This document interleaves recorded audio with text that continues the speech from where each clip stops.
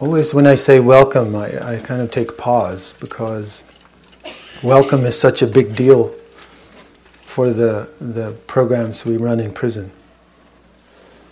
We take great pains welcoming people. And in a sense, the whole practice is about welcoming, isn't it? But it's not a formality for us in the sense of it's well of you to come.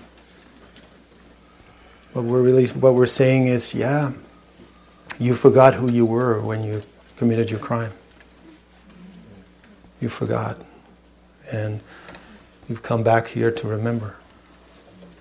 And all of us come together here to remind each other. Because we all forget. And that's a very different way of holding that than to say, you're forever your crime. You're forever a murderer, a rapist, a thief. Right? I mean, you also, a lot of us don't extend our hands and say, I'm a divorced person. Right?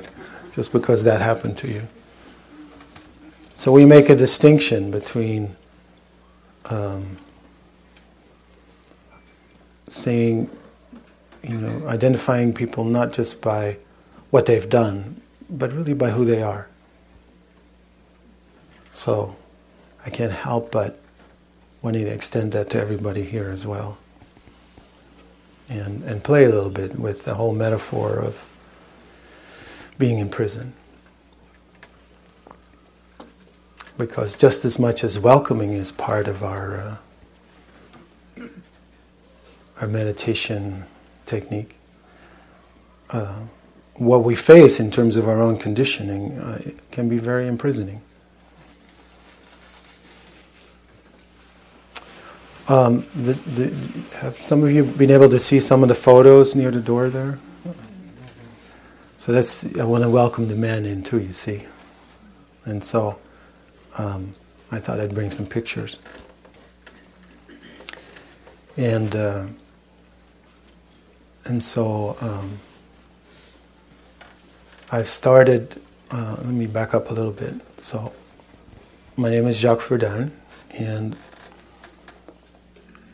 it's interesting coming back here, which the few times I do, I'm always moved about the fact that my work started here. Jacques at some point made an announcement, quite innocently, we laugh about it now, to the community about, let's do something for the prisons in the area.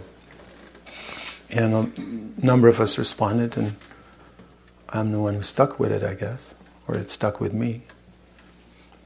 And I founded the Inside Prison Project, which runs about 20 different classes a week in San Quentin alone. And is also with its victim offender education program in a number of other prisons. We've been sent out, we've actually got hired by the State Department even. I think an intern found us on the internet to advise governments and prison officials on programs. But the real work here is in California, because for a good 30 years the mission statement of the department was to punish only. And so our mission statement was to change their mission statement. And so indeed, partially, I think, through our insisting, it is now the Department of Corrections and Rehabilitation. However, I think they've spent more money on changing the stationery than on programs. That's the sorry part of that. Almost 2 years ago, I retired from being the executive director of Inside Prison Project and set some new outfit up called Inside Out. And Inside Out hires former prisoners to go in and work with youth on the other side of the pipeline. Right? We take what we've learned on our side of the pipeline and implement it on the other side. And we also aspire to go into other prisons and train our brothers and sisters that are still in prison.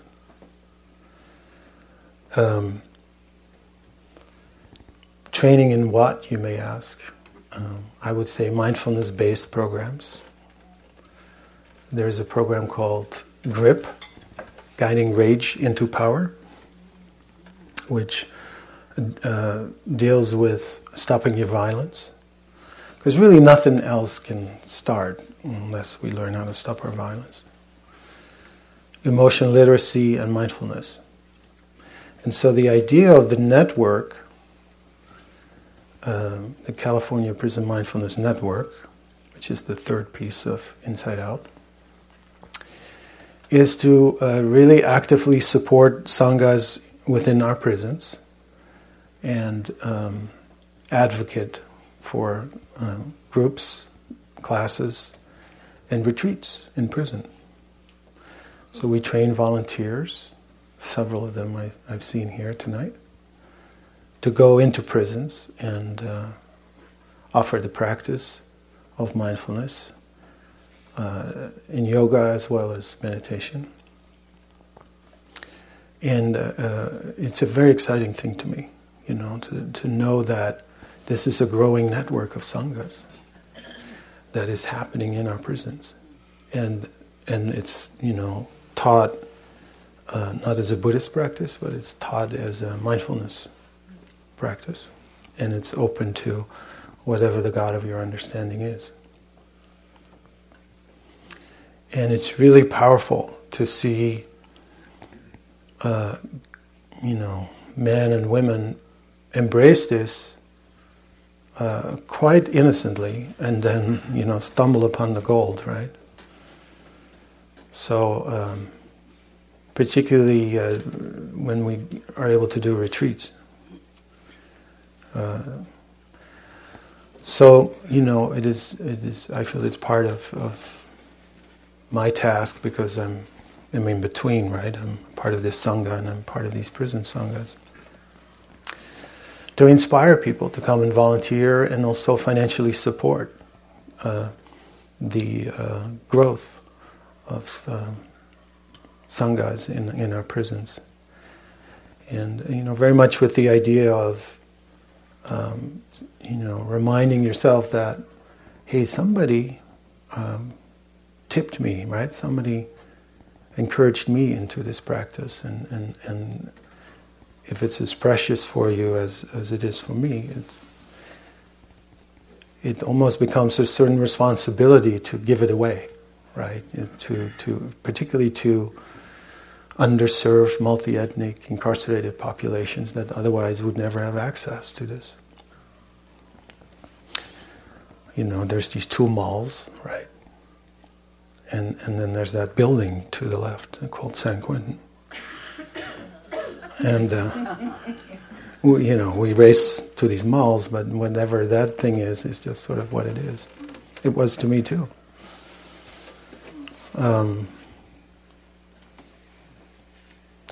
To open that up, to the true experience of Sangha that doesn't stop for nothing.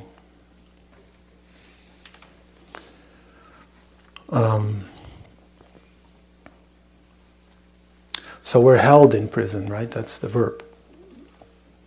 You're held in prison. There's holding cells even. If you're really acting out, you go into a holding cell. So that infers that your container doesn't work, and your anger spills out, and you're put in prison. So then, the idea is to build a new container, and to use the practice to do it. So that means a few things. It means learning how to hold your horses, so you don't fly off the handle, impulse control piece. And mindfulness is very powerful that way. It's kind of the mother of all interventions, I say sometimes. Because you literally make a shift from a blind reaction to a cultivated response. And there's a little gap that opens up where you get to become mindful and say, oh, okay. So that it also means holding yourself dear enough to care enough, which is something a lot of us are doing time on, I think. And it's something actually that's quite hard to teach, because it takes an acute willingness in yourself to want to hold yourself dear enough, to care enough. And it's really the core of what accountability is about, which is much the buzzword, of course, in rehabilitation programs. And then it's also related to that which is held wants to be felt. And again, our practice touches on that, right? You find these spaces in your sentience, in your feeling body, that just want to be known, that just want to be felt. Not a whole lot more, but not a whole lot less either. So that's some of the things we talk about being held and how to transform that. We talk about the two kinds of pain in the sort of cause and effect piece. There's a piece of what's called original pain, right? We're all challenged with a hand of cards, and some of the cards are painful. And nobody gets to shuffle the deck, have you noticed? So, showing up for those cards, learning how to go in, through, and out a traumatic experience is something that we practice. We call it sitting in the fire. And it isn't as tough or macho as it may sound, because it has to move through the heart. So it's not about manning up or sucking it up, mind you. It's about burning clean and leaving ashes. Because the alternative, and this is then the second kind of pain, is that in order to avoid feeling that original pain, you cause more pain. Right? It's karmic pain.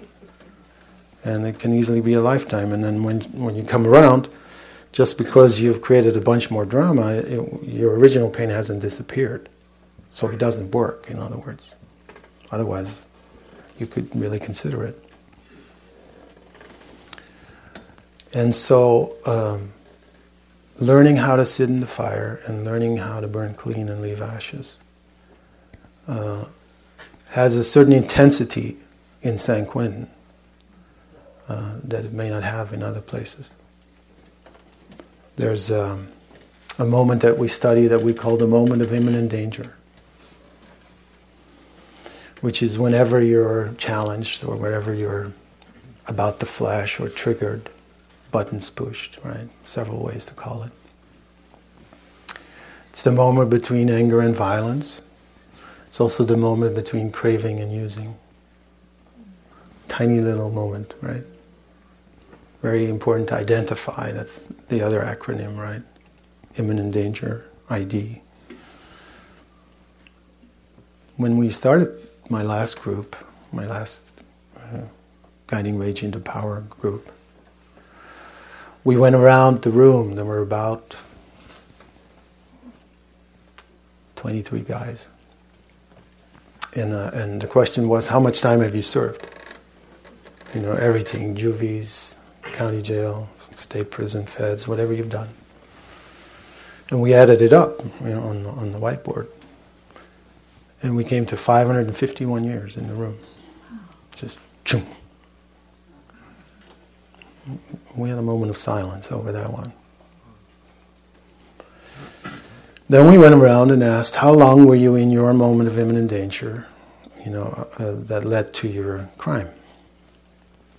So people said, 5 minutes, 10 seconds, 2 minutes. So we added that up and we had 41 minutes and 40 seconds. So 551 years. So this is a sales pitch, right?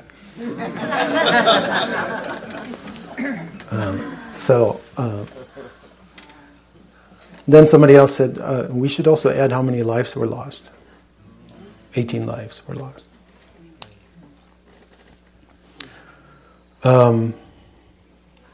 So we start with committing to stop our violence.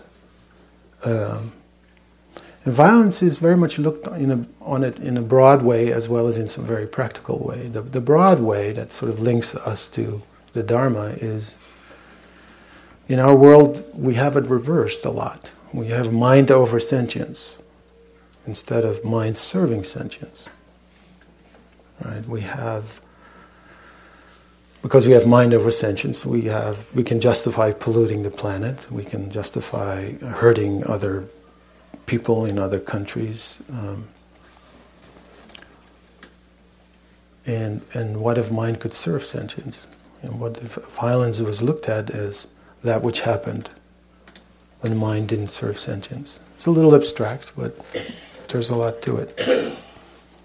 So there's a pledge that we take of 16 points when you start the program. It's a 52-week program. And I'll read a couple of them that might be true too for those of us not behind the walls of San Juan.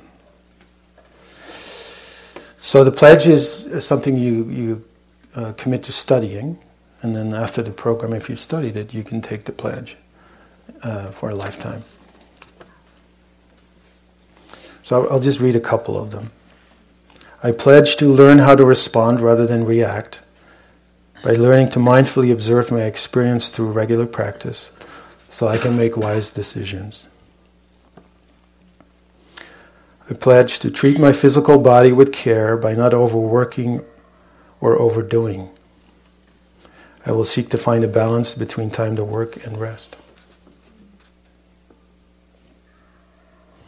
I pledge to take responsibility for how I regulate my emotions, understanding that ultimately, other people never make me feel the way I feel. Or this one, I pledge to become someone who seeks to understand more than someone that seeks to be understood.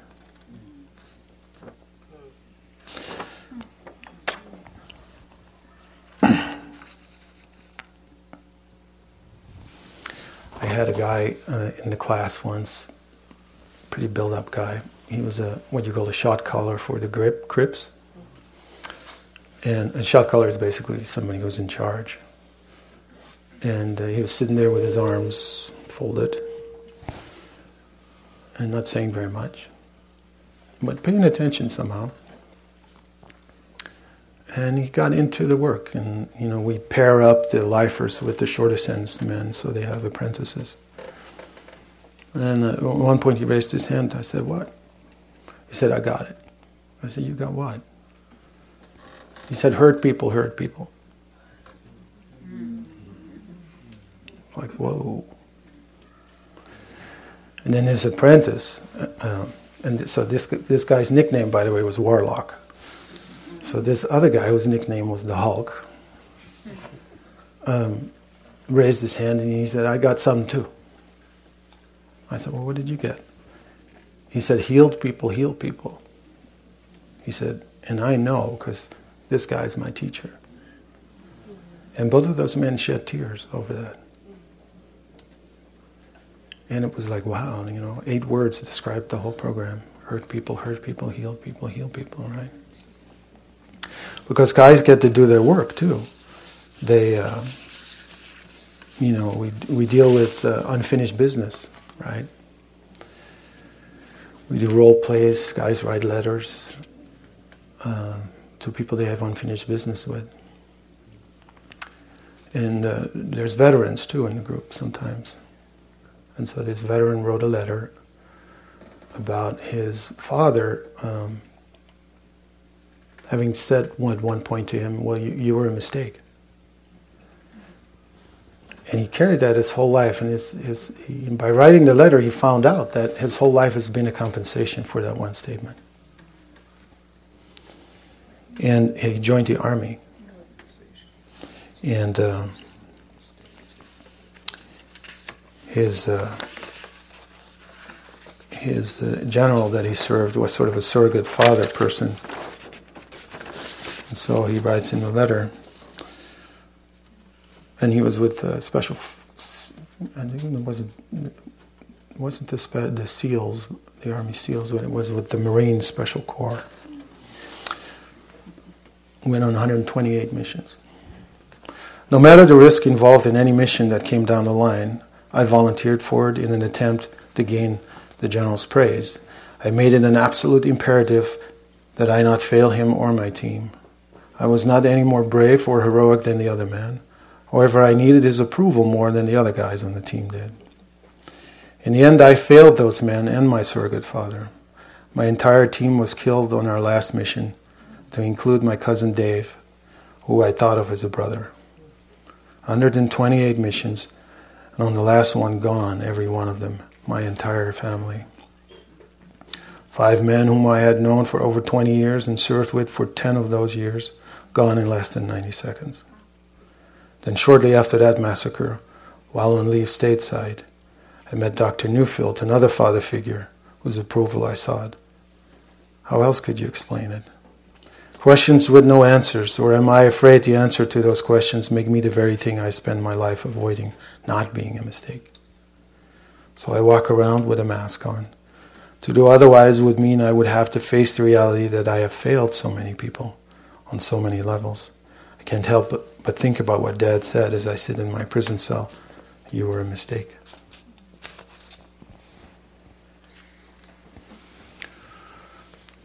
So, hard as it is to face this kind of stuff, it is also very healing to do so in a group of people and read those letters out loud. And of course, I think we have something like 1.5 million veterans coming back, right, bringing the war back with them. They're not detrained, by the way.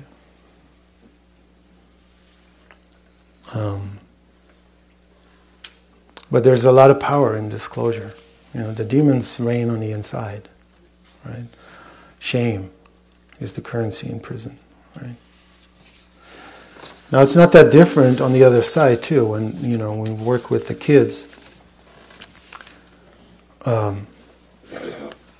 we encourage them to express themselves as well. So here's a few lines from a 15-year-old Latino girl by the name of Montserrat.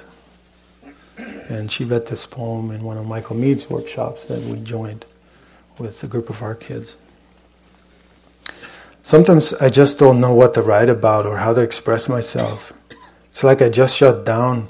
I got to be motivated to write, to speak my truth and believe you won't stop me. Yeah, I'm on that revolutionary shit. East Oakland, that's where I'm from. Yeah, I bang not for Norte or Sur. I bang for change in the hood. It ain't easy out here. Gunshots every day, non-stop. It's like a daily routine. A thing that would never stop. All my homies gone. The ones that were like brothers to me. Like kids getting shot for no reason.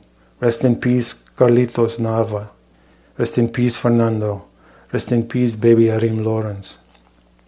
My homegirl Monica was raped and burned, left the baby behind. Sometimes I ask myself, would I make it till I'm 18? Why is it that Oakland's so violent? I'm a Latina educada from the barrio and proud. Just trying to get some knowledge in my brain instead of rolling a blunt. I got too much love for my hometown and the block, but it's just that I'm afraid I might be next. I'm trying to make it to the top and fight for what's right and what's not. I want to escape to a different place. A new world where there won't be no violence, where I wouldn't be afraid to walk the streets by myself.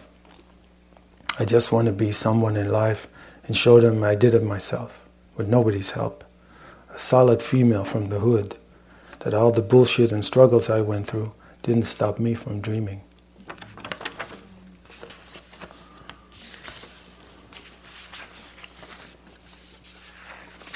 So, the power of facing, right? In prison we say you can run, you can hide, you can fight, or you can face. And, when you begin to face, it's where your power comes to you. And this is really at the heart of the practice, too.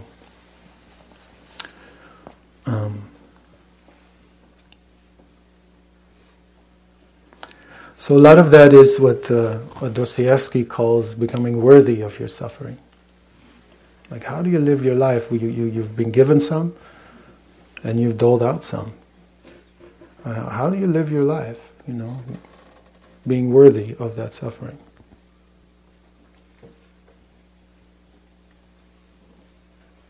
So, Longfellow said that if we could read the secret history of our enemies, we would find sorrow and suffering enough to dispel all hostility. And this is, I believe that, and I think that holds true. But it takes a very active curiosity to want to know the other. Because, there's this invisible anatomy of class, right? Just because your skin color, your geography, your tax bracket, you're cut off from whole slices of life. And what's scary is you might forget. You might not know that you don't know that.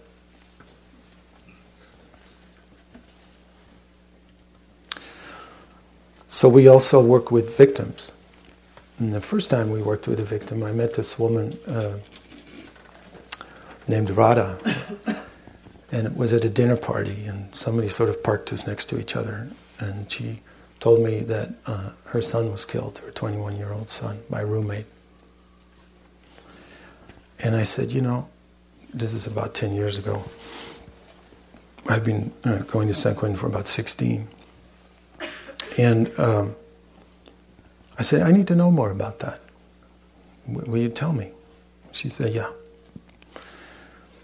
So we went for walks on the beach, like 5-6 times.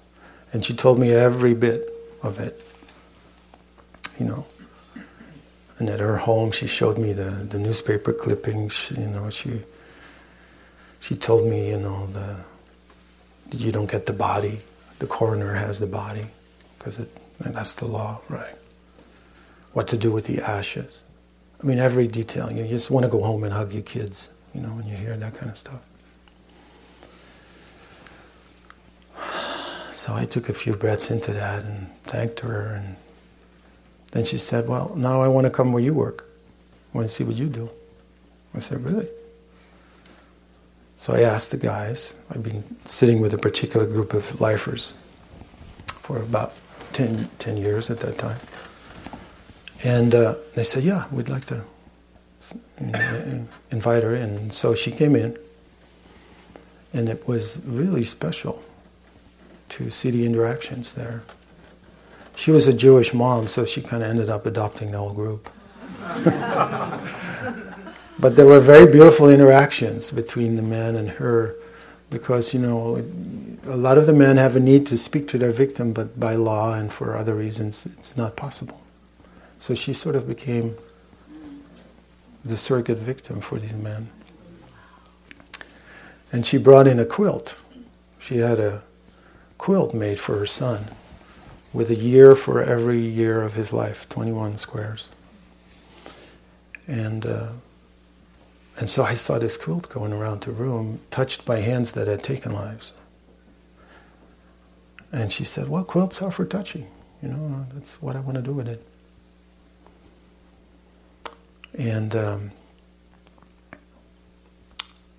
a couple of months later, one of my guys said, hey, I think it's the anniversary of her son's birthday, or her son's passing. That's what it was. So something's clicking when somebody has that detail, right? And we checked, and sure enough, it was 10 years exactly that her son was killed. So I said, well, we should do something. And everybody said, yeah, well, with what? So we said, well, we should make a quilt. And the guys were going, oh, no. I don't do embroidery very well. So there was some creative angst there. But we did it. And we used materials that you could only use in the prison, find in the prison. So one guy had his favorite pocket of his favorite visiting shirt that he took. Pieces of pillowcase, piece of mattress, you name it, right? Piece of jeans. And we cheated some because we used glue. But we made this quilt.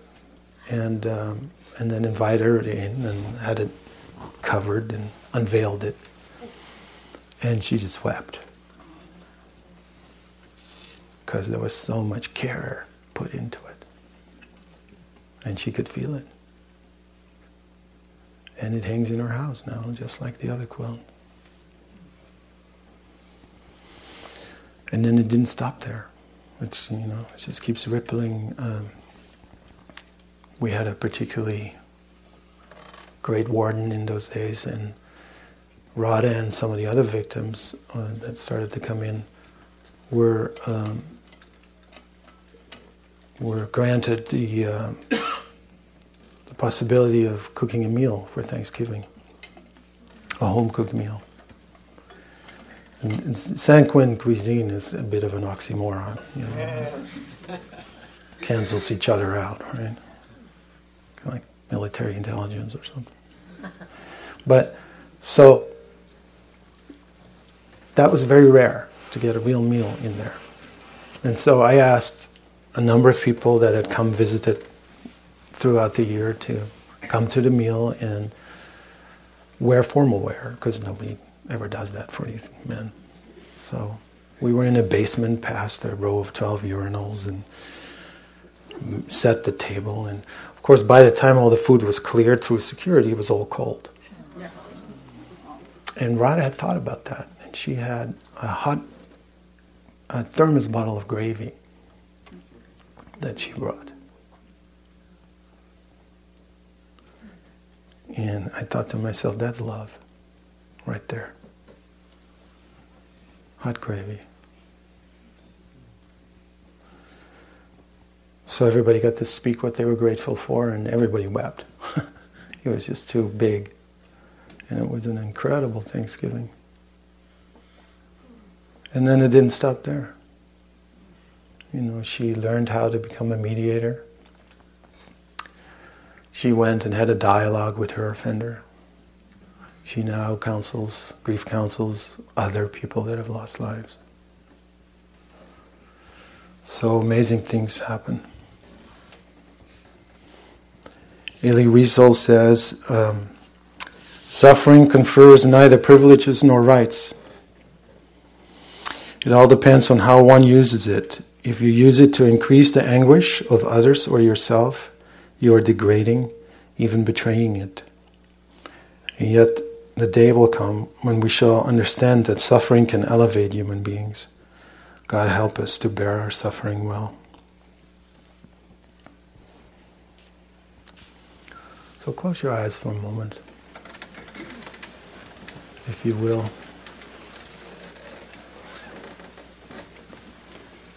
And maybe there's something in your own life that needs some compassion.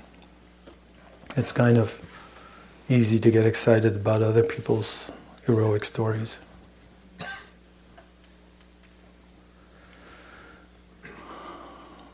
But maybe you're pushing yourself a little too hard, no? And have been doing it for a while.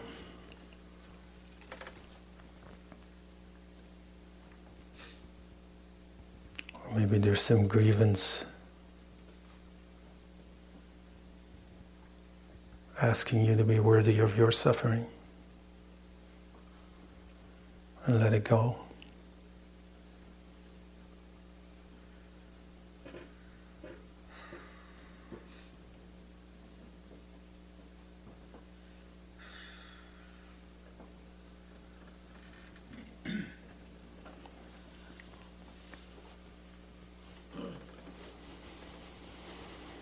So breathe into that space and just feel it, sit in the fire of it. Just take a bite out of it. Don't have to do the whole thing, but just take a bite out of it.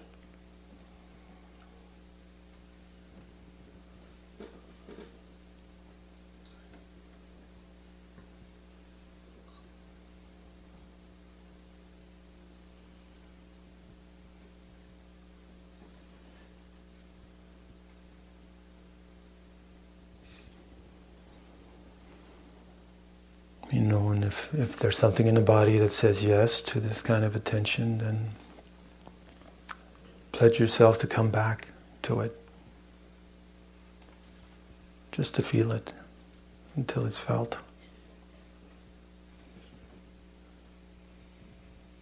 Thank you. Thank you for listening. To learn how you can support the teachers and Dharma Seed, please visit dharmaseed.org/donate.